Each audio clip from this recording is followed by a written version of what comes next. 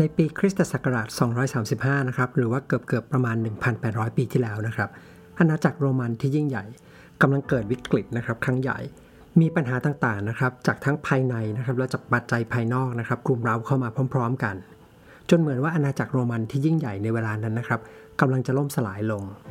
ในช่วงเวลาเพียงแค่50 ปีอาณาจักรโรมันเปลี่ยนจักรพรรดิที่ขึ้นมาปกครองเนี่ยถึง26 คนด้วยกั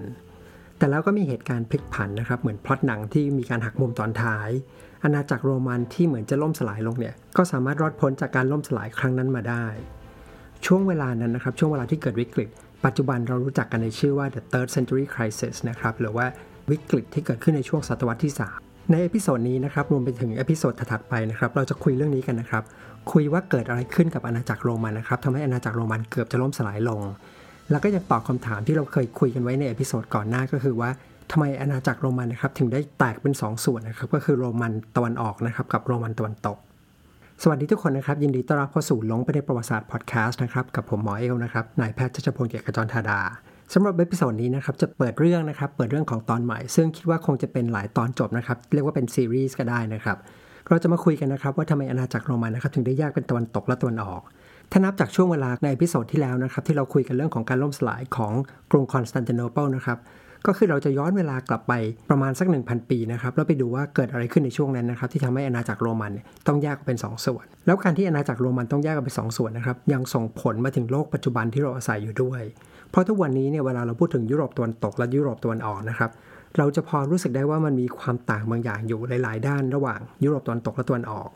ความต่างนี้นะครับถ้าเราลองไล่เรียงย้อนกลับไปเรื่อยๆเนี่ยอาจจะพอพูดได้ว่าส่วนหนึ่งนะครับมันมีที่มาจากการที่อาณาจักรโรมันแยกเป็น2 ส่วนก็คือตะวันตกและตะวันออกดังนั้นนะครับเรื่องที่เราจะคุยกันในวันนี้นะครับก็อาจจะถือว่าเป็นจุดเปลี่ยนสำคัญนะครับครั้งหนึ่งในประวัติศาสตร์ของยุโรปเช่นกันแต่ก่อนอื่นเลยนะครับก่อนที่เราจะเข้าเรื่องกันนะครับผมอยากจะขอเริ่มต้นด้วยการวาดภาพกว้างๆของประวัติศาสตร์ของโรมันให้ฟังก่อนนะครับเพราะว่าอาณาจักรโรมันเนี่ยมันเป็นอาณาจักรที่มีประวัติศาสตร์ค่อนข้างยาวนานมากนะครับสำหรับใครที่ไม่คุ้นเคยประวัติศาสตร์ของโรมันนะครับจะได้พอจับเหมือนกับจับทิศทางได้ถูกนะครับว่าเรื่องราวที่เราคุยกันเนี่ยมันอยู่ในช่วงไหนของประวัติศาสตร์โรมันถ้าเราคุยกันแบบกว้างๆนะครับแบบหยาบๆที่สุดเลยนะครับเราอาจจะแบ่งอาณาจักรโรมันเนี่ยตามการปกครองเนี่ยได้เป็น3 ช่วงเวลาใหญ่ๆด้วยกันช่วงแรกนะครับจะเป็นช่วงที่อาณาจักรโรมันเนี่ยปกครองด้วยระบอบกษัตริย์ซึ่งช่วงเวลานั้นนะครับจริงๆต้องบอกว่าเราไม่ค่อยมีประวัติศาสตร์ช่วงเวลานี้มากสักเท่าไหร่เพราะส่วนใหญ่จะเป็นลักษณะของเรื่องเล่าเรื่องตำนานต่างๆนะครับซึ่งในวันหลังเนี่ยผมจะเล่าให้ฟังนะครับมันเป็นตำนานยังไงทีนี้หลังจากนั้นนะครับก็เป็นช่วงที่โรมันเนี่ยเริ่มปกครองแบบสาธารณรัฐนะครับหรือว่าเป็น Republic นะครับซึ่งเกิดขึ้นประมาณ500 ปีนะครับก่อนคริสตศักราชนะครับจนถึง27 ปีก่อนคริสตศักราชช่วงนี้นะครับก็จะยาวนานประมาณสัก500 ปีนะครับซึ่งเป็นช่วงเวลาที่โรมเนี่ยค่อยๆเติบโตนะครับจนกลายเป็นอาณาจักรที่ยิ่งใหญ่ขึ้นมาประวัติศาสตร์ของโรมันในช่วงเวลานี้จะมีเกี่ยวกับการรบเนี่ยค่อนข้างมากนะครับแล้วยุคนี้นะครับก็จบลงด้วยยุคสมัยของจูเลียสซีซ่าร์นะครับชื่อว่าหลายคนก็คงเคยได้ยินชื่อนะครับเป็นช่วงที่จูเลียสซีซ่าร์โดนสังหารก็ถือว่าจบยุคช่วงที่เป็น Republic ช่วงเวลานี้ก็จะมีเคลีโอพัตรานะครับมีมาร์คแอนโทนีจากนั้นเนี่ยโรมันก็เข้าสู่ช่วงเวลาที่ปกครองด้วยจักรพรรดินะครับก็คือเป็น Empire นะครับปกครองด้วย Emperor นะครับหรือจักรพรรดิซึ่งยุคสมัยนี้ก็จะเริ่มต้นด้วยจักรพรรดินะครับที่ชื่อว่าซีซ่าร์ออกัสตุสนะครับหรือว่าที่ชื่อเดิมที่ชื่อว่าไกอัสออกเตเวียสนะครับช่วงเวลานี้ก็จะเริ่มตั้งแต่27 ปีก่อนคริสตศักราชยาวไปอีกประมาณ500 ปีก็ไปจบที่ประมาณคศ476คศ476นี่เป็นตัวเลขที่มักจะใช้กันเวลาพูดถึงการล่มสลายของอาณาจักรโรมันตะวันตกนะครับแต่ถ้าจะนับการล่มสลายของโรมันตะวันออกไปด้วยเนี่ยก็คือนับไปอีกประมาณ 1,000 ปีก็คือการล่มสลายของกรุงคอนสแตนติโนเปิลที่เราคุยกันในเอพิโซดที่แล้วนะครับโอเคอันนี้เป็นภาพใหญ่นะครับทีนี้ช่วงเวลาที่เราจะคุยกันครับที่เรียกว่าเป็น third century crisis เนี่ยมันก็เป็นช่วงเวลาที่จะเกิดขึ้นในยุคที่3นะครับก็คือช่วงที่อาณาจักรโรมันตอนนั้นเนี่ยปกครองด้วยระบอบจักรพรรดิแล้วก็ปกครองด้วยระบอบจักรพรรดิเนี่ยมาประมาณสัก200 ปีแล้วเอาจริงๆมันก็คือช่วงท้ายๆของอาณาจักรโรมันแล้วนะครับเพราะว่าอีกไม่นานหลังจากนั้นอาณาจักรโรมันก็ล่มสลายลงพอจะจับทิศเห็นภาพใหญ่ๆกันแล้วนะครับว่าช่วงเวลาที่เราคุยกันนะครับมันอยู่ช่วงเวลาไหนผมอยากจะขอเริ่มต้นนะครับที่ภาพยนตร์เรื่อง Gladiator นะครับซึ่งเชื่อว่าหลายคนเนี่ยเคยได้ดูนะครับ Gladiator ที่ Russell Crowe เล่นเป็นพระเอกนะครับเป็นนักสู้ในสังเวียนนะครับ Gladiator ในเรื่องนั้นนะครับจะมีจักรพรรดินะครับที่เหมือนเป็นตัวร้ายของเรื่องอยู่ที่เล่นโดยโจอาคิน ฟีนิกซ์นะครับ จักรพรรดิคนนั้นนะครับชื่อว่าคอมโมดัสนะครับจักรพรรดิคอมโมดัสเนี่ยเป็นจักรพรรดิที่ถือว่ามีความดังนะครับเป็นที่รู้จักกันมากค่อนข้างมากประมาณหนึ่งเพราะเป็นคนที่มีสีสันมากนะครับจัดเป็นหนึ่งในจักรพรรดิที่เรียกว่าจักรพรรดิเลวของอาณาจักรโรมันนะครับแล้วปกติเวลาเราพูดถึงจักรพรรดิคอมโมดัสนะครับอีกคนที่ต้องพูดถึงคู่กันก็คือจักรพรรดิก่อนหน้านะครับซึ่งเป็นพ่อของจักรพรรดิคอมโมดัสก็คือจักรพรรดิที่ชื่อว่ามาคัสออเรเลียสนะครับซึ่งถือได้ว่าเป็นหนึ่งในจักรพรรดิที่ดีที่สุดในประวัติศาสตร์ของโรมันคนหนึ่งเลยนะครับทั้งคู่เนี่ยมีเรื่องราวที่น่าสนใจนะครับซึ่งแน่นอนว่าวันหลังผมจะมาเล่าให้ฟังนะครับแต่ที่อยากจะเสริมนิดนึงก็คือว่าผมเชื่อว่าหลายคนที่ฟังพอดแคสต์เนี่ยนะครับเป็นคนที่เคยอ่านหนังสือที่ผมเขียนนะครับที่นี่หนังสือเรื่องสงครามที่ไม่มีวันชนะนะครับซึ่งเล่าเกี่ยวกับประวัติศาสตร์การแพทย์ในส่วนเกี่ยวกับเรื่องของการต่อสู้กับเชื้อโรคเนี่ยผมพูดถึงหมอคนหนึ่งที่ชื่อว่าหมอกาเลนนะครับในหนังสือเนี่ยผมบอกว่าหมอกาเลนเนี่ยเป็นหมอประจำพระองค์ของจักรพรรดินะครับแล้วก็เคยรักษาลูกชายของจักรพรรดิด้วยซึ่งก็ขอผูก2เรื่องนี้เข้าด้วยกันนะครับก็คือว่าหมอกาเลนเนี่ยเป็นหมอประจำพระองค์ของจักรพรรดิมาคัสออเรเลียสนะครับซึ่งถือว่าเป็นจักรพรรดิดีแล้วก็ลูกชายที่หมอกาเลนรักษาเนี่ยก็คือคอมโมดัสคนนี้นะครับกลับเข้าเรื่องนะครับทีนี้เนื่องจากว่าคอมโมดัสเนี่ยเป็นจักรพรรดิที่มีพฤติกรรมค่อนข้างแปลกนะครับแปลกในทางไม่ดีนะครับค่อนข้างเลวร้ายมากสุดท้ายเนี่ยคอมโมดัสก็เลยโดนลอบสังหารนะครับในปีคศ193นะครับทีนี้คำถามก็คือว่าใครเป็นคนลอบสังหารคอมโมดัสนะครับกลุ่มคนที่วางแผนลอบสังหารจักรพรรดิคอมโมดัสนะครับก็คือเป็นบอดี้การ์ดของจักรพรรดิเองนะครับทหารกลุ่มนี้นะครับมีชื่อเรียกว่า Praetorian Guard นะครับทีนี้จะขอเล่าเกี่ยวกับ Praetorian Guard นิดนึงคือ Praetorian Guard เนี่ยมันไม่เชิงว่าเป็นแค่บอดี้การ์ดเฉยๆนะครับแต่มันเหมือนเป็นหน่วยทหารหรือว่าเป็นกลุ่มของทหารที่มีอิทธิพลในกรุงโรมมากนะครับซึ่งถ้าจะเทียบกับพวกนิยายจีนนะครับก็อาจจะเทียบได้กับเหมือนกับขันทีนะครับก็คือเป็นกลุ่มคนที่ใกล้ชิดกับจักรพรรดิมากนะครับใกล้ชิดกับกษัตริย์มากแต่ว่าเป็นกลุ่มคนที่มีอิทธิพลมากนะครับอิทธิพลทางการเมืองมากและก็อันตราย Praetorian Guard เนี่ยหลายครั้งเนี่ยเป็นกลุ่มคนที่วางแผนลอบสังหารจักรพรรดิเดี๋ยวเราจะได้เห็นกันนะครับเสร็จแล้วก็แต่งตั้งจักรพรรดิองค์ใหม่ขึ้นมาทีนี้ถ้าใครเป็นแฟนหนังของหนัง Star Wars นะครับอาจจะเคยได้ยินคำนี้มาก่อนนะครับที่ชื่อว่า Elite Praetorian Guard นะครับคือใน Star Wars จะมีตัวร้ายคนหนึ่งที่ชื่อว่า Supreme Leader Snoke นะครับแล้วก็จะมีทหารที่ใส่ชุดสีแดงๆที่เรียกว่าเป็น Elite Praetorian Guard ซึ่งรูปแบบที่ใช้ในหนังนะครับก็เอามาจากประวัติศาสตร์จริงนะครับก็คือประวัติศาสตร์ในช่วงยุคโรมันคือ Praetorian Guard กลุ่มนี้ก็มาถึงคำถามต่อไปว่าก็คือเมื่อคอมโมดัสโดนลอบสังหารใครจะขึ้นมาเป็นจักรพรรดิองค์ถัดไปประเด็นก็คือว่าตั้งแต่โรมันเนี่ยเคยมีจักรพรรดิมาเนี่ยไม่เคยมีเขียนกฎที่ชัดเจนเลยนะครับว่าการสืบทอดต่อจักรพรรดิเนี่ยจะต้องทำยังไงบ้า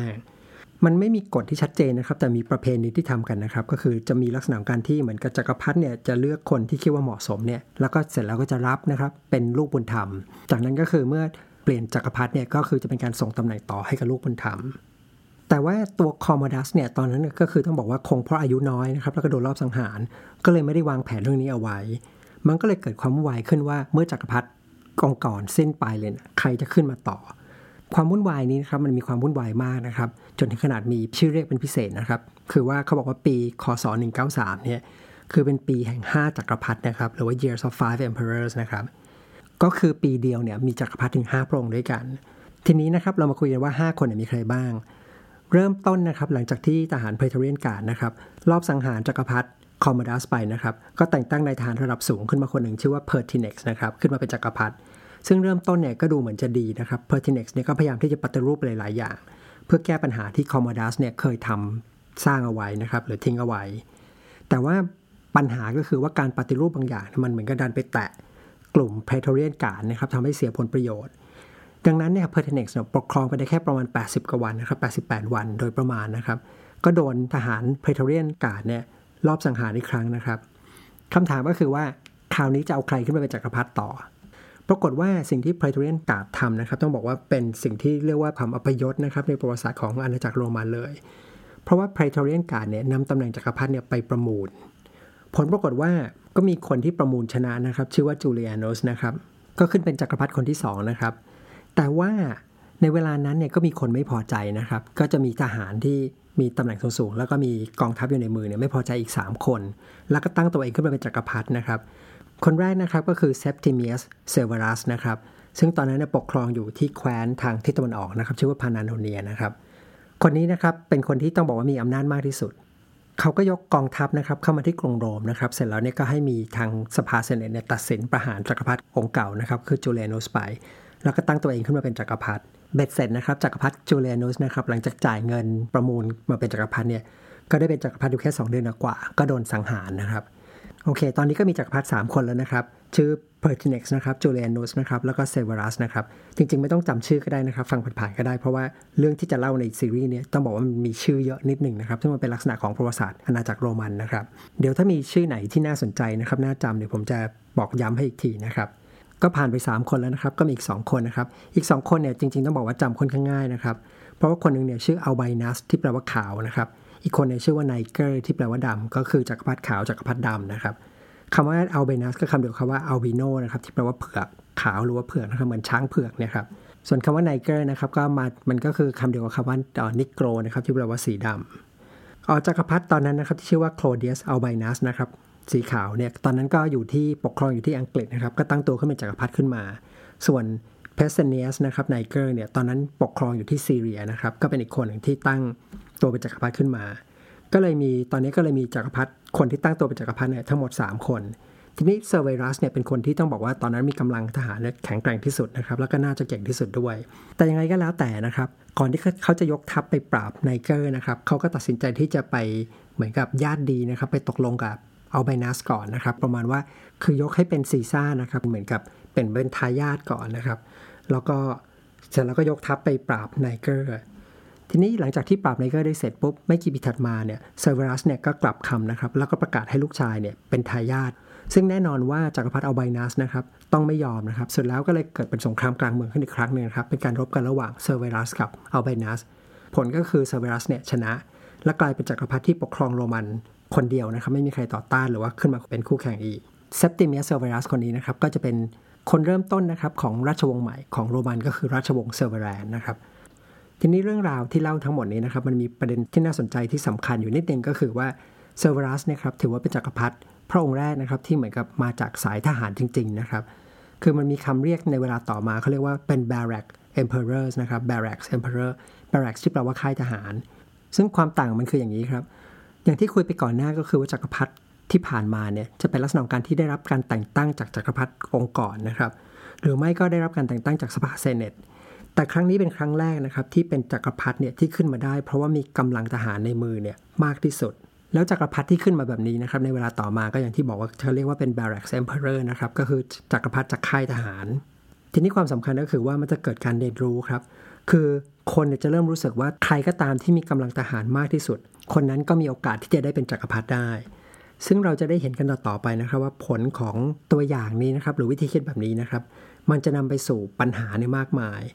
ยสุดท้ายนะครับก่อนที่จะจบเอพิโซดนะครับก็มีเกร็ดเล็กน้อยนะครับเพราะผมเชื่อว่าหลายคนที่เป็นแฟนแฮร์รี่พอตเตอร์นะครับอาจจะนึกสงสัยอยู่นะครับเพราะว่าชื่อเซเวรัสเนี่ยฟังแล้วมันคุ้นเพราะว่าเป็นชื่อของเซเวรัสสเนปนะครับซึ่งเป็นครูคนหนึ่งของแฮร์รี่พอตเตอร์นะครับคำถามก็คือชื่อของครูเซเวรัสสเนปเนี่ยมันเกี่ยวข้องกับจักรพรรดิเซปติเมียสเซเวรัสหรือเปล่าคำตอบนะครับก็คืออาจจะไม่ได้เกี่ยวข้องโดยตรงนะครับแต่ก็มีความสัมพันธ์กันอยู่บ้างเพราะว่าชื่อของเซเวรัสสเนปนะครับ J.K. Rowling นะครับคนที่เขียนแฮร์รี่พอตเตอร์เนี่ยก็บอกว่าเป็นชื่อที่นำมาจากชื่อของถนนนะครับถนนเซเวรัสโรดนะครับซึ่งเป็นถนนที่อยู่ในกรุงลอนดอนนะครับทีนี้เราก็รู้นะครับว่ากรุงลอนดอนเนี่ยเคยเป็นส่วนหนึ่งของอาณาจักรโรมันนะครับแล้วชื่อเซเวรัสเนี่ยก็เป็นชื่อหนึ่งที่ได้รับความนิยมในสมัยโรมันเกี่ยวข้องกับชื่อของจักรพรรดิเซเวรัสก็จะเป็นได้นะครับดังนั้นนะครับชื่อของเซเวรัสสเนปนะครับกับชื่อของจักรพรรดิเซปติเมียสเซเวรัสเนี่ยก็คงเป็นชื่อเดียวกันเพียงแต่ว่าอาจจะไม่ได้มีความเกี่ยวข้องกันโดยตรงและทั้งหมดที่เล่ามานี้นะครับก็คือเรื่องราวนะครับการเกิดขึ้นของราชวงศ์เซเวแรนนะครับราชวงศ์ที่ในเวลาต่อมานะครับจะนำความตกต่ำมาสู่อาณาจักรโรมันเนี่ยมากมายจนถึงขั้นว่าอาณาจักรโรมันเนี่ยเกือบจะล่มสลายไปส่วนเรื่องราวจะเป็นยังไงนะครับเดี๋ยวเราจะมาคุยกันต่อในเอพิโซดหน้านะครับเอพิโซดนี้ก็จะสั้นๆนิดนึงนะครับเพราะว่าจริงๆต้องบอกว่าเนื้อหาที่จะคุยเนี่ยมันมีรายละเอียดค่อนข้างเยอะนะครับมีชื่อค่อนข้างเยอะเลยไม่อยากจะอัดทุกอย่างไว้ในเอพิโซดเดียวกันเอพิโซดหน้าเรามาคุยกันครับว่าราชวงศ์เซเวแรนเนี่ยสร้างความตกต่ำให้กับอาณาจักรโรมันได้ยังไงแล้วก่อนที่จะจบเอพิโซดนี้นะครับผมก็อยากจะประชาสัมพันธ์อีกทีนะครับสำหรับใครที่ยังไม่รู้นะครับก็คือว่าตอนนี้ผมมี channel ใน YouTube นะครับ2 channel นะครับchannel นึงเนี่ยก็เป็นหลงไปในประวัติศาสตร์นะครับก็จะเล่าเรื่องราวประวัติศาสตร์ก็จะเป็นเหมือนที่เล่าในพอดแคสต์นะครับแต่ที่ต่างก็คือจะมีภาพประกอบเข้ามามากขึ้นนะครับเพื่อให้เข้าใจเรื่องราวได้ง่ายขึ้น